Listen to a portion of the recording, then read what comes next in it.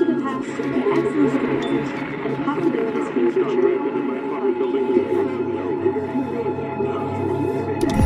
What is about to happen?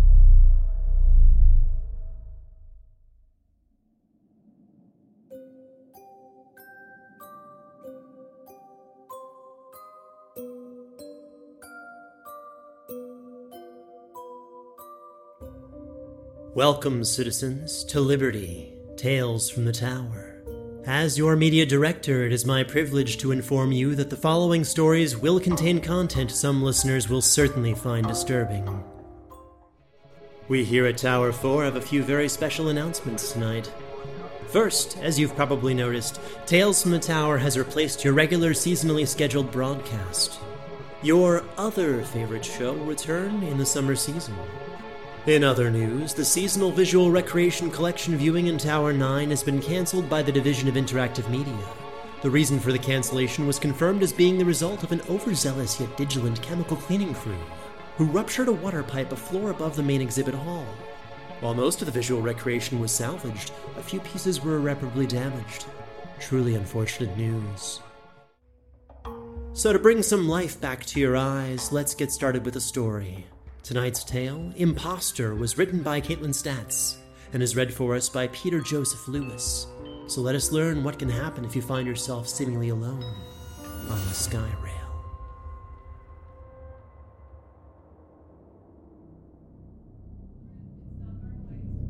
It was a busy day.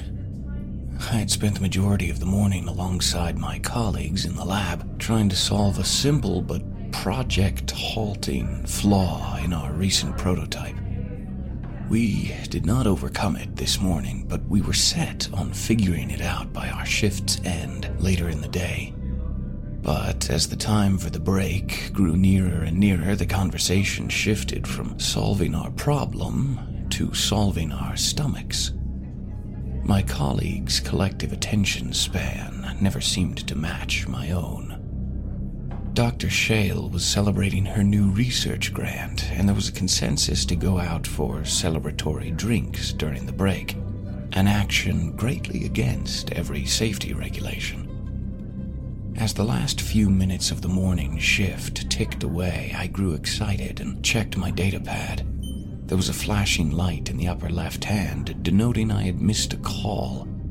I excused myself from the off-topic chatter of my fellows and listened to the voicemail. Dr. Wallace? It was the voice of my floor's super, Mr. Miles. There appears to have been a problem with your residence mid-morning. Please come back to the apartment as soon as possible so we can address the issue. I'll be waiting. Mr. Miles was an older gentleman who was prone to underplaying the importance of an issue, so I excused myself from the upcoming drinks session with my colleagues and instead promptly left for the sky rail. It was a dark day, or perhaps it wasn't.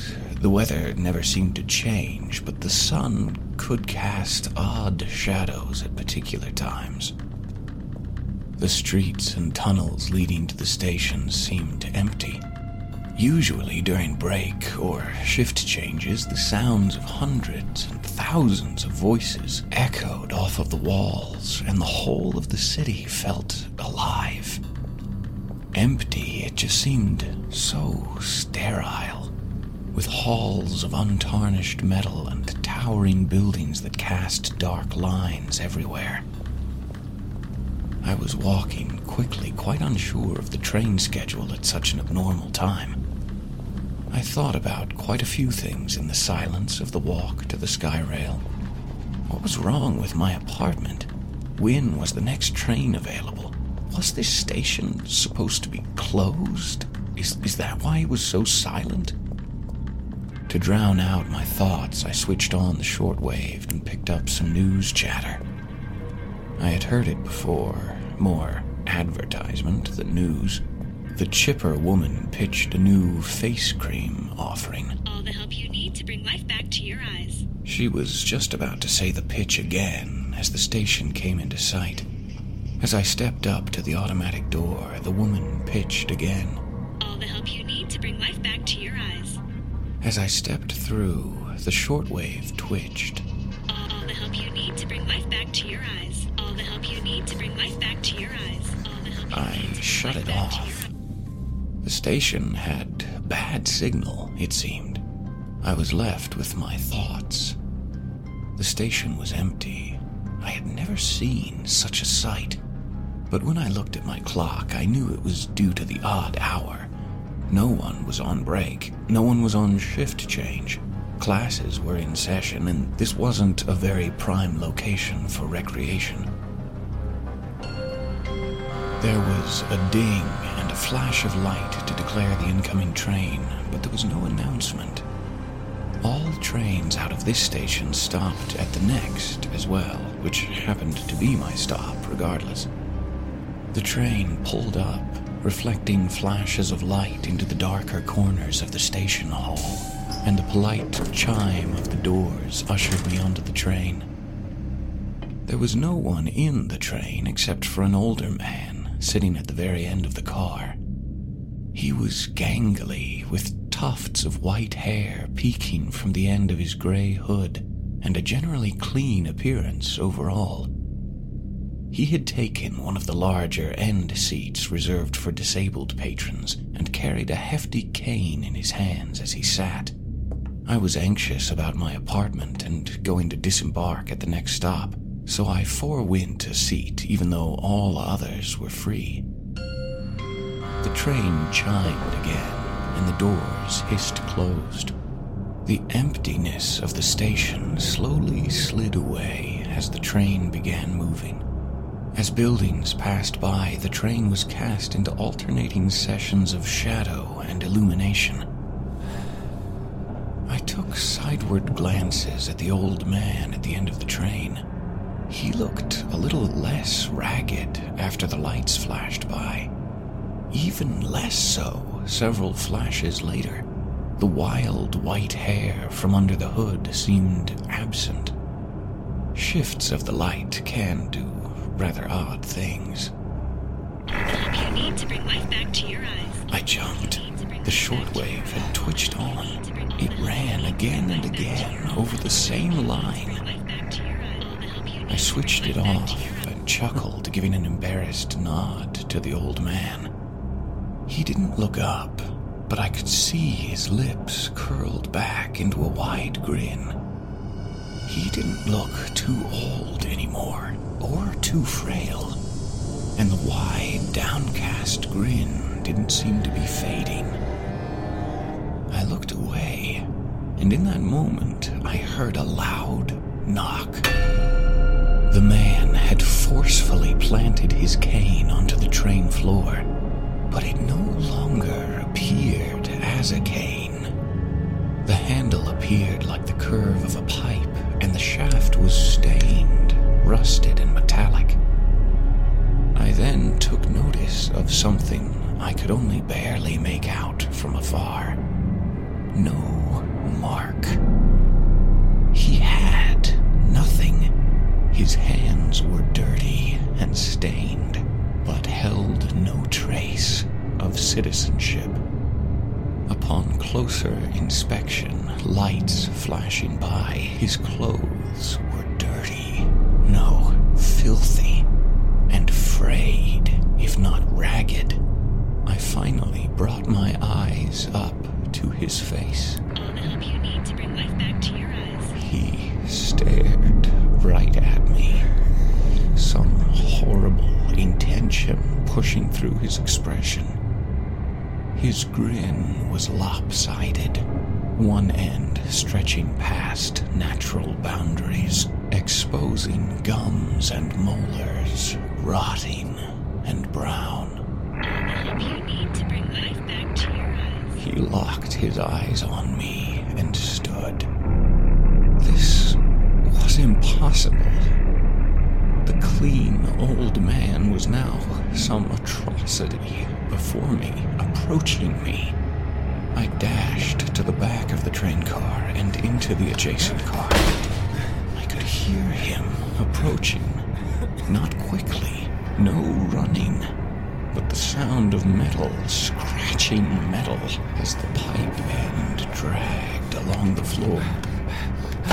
I went to the next car, and the next. All of them were empty, and I had reached the end of the train. He was in the next car over now, still grinning and dragging the pipe. I looked around for a weapon, anything to defend myself or attempt to. The thing before me now held no mercy in its eyes, and I am a small, weak person. The box under the seat read, "In case of fire," and contained a fire blanket. I promptly ripped it free and wrapped it around my fist. I thought maybe I could break a window. I punched hard and screamed as I heard the audible crack of my bones. He was at the end of the previous car, now opening the doors. The train should have reached my stop by now. The train should have reached the next 2 stops by now. There should have been people at the station. There should have been people on the train. I stood at the very end of the train as the man walked towards me, the pipe tapping the poles along the way. That smile was not a smile.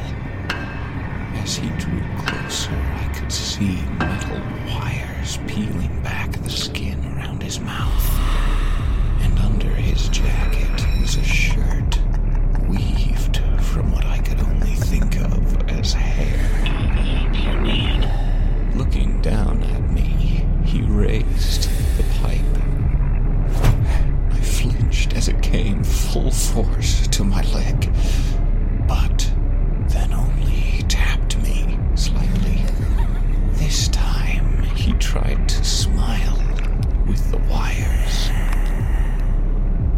A practice swing. Then, the full force of the pipe crashed into me. And from there on, my memories are of black and searing white. To bring life back to your eyes.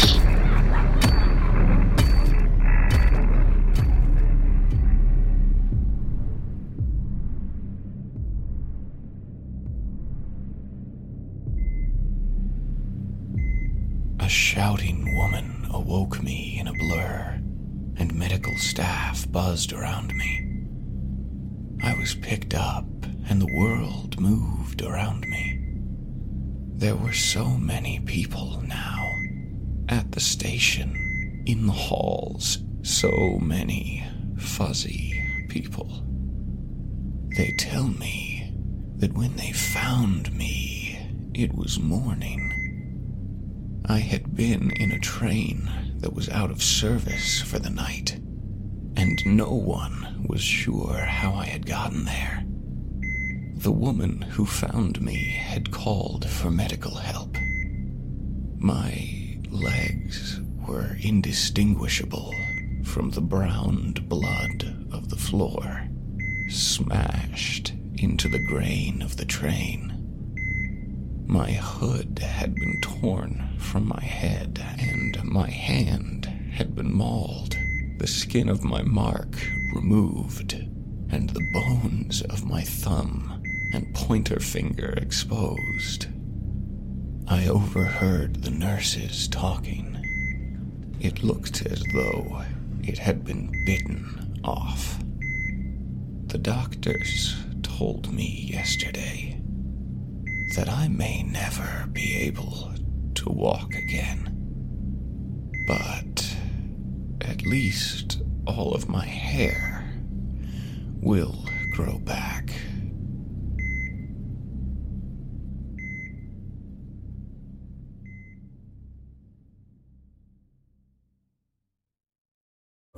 Thank you for listening to the Liberty Podcast. Episode 1 of Liberty Tales from the Tower was written by Caitlin Statz, co-created and produced, with sound design and editing by Travis Vengroff, and mixing and mastering by Dane Leonardson. Impostor was read by Peter Joseph Lewis, with additional voices by Josh Steelman and Caitlin Statz. The Tales from the Tower introduction theme was written by Travis Vengroff and arranged and performed by Brandon Boone. If you would like more information on the world of Atreus, please check out libertyendures.com or at patreon.com/foolandscholar to support the show's creators and get bonus content. This production is copyrighted 2016 by Fool and Scholar Productions, and Liberty is a trademark of Travis Vengroff. Thank you for listening. Hope that the Archon watches over you.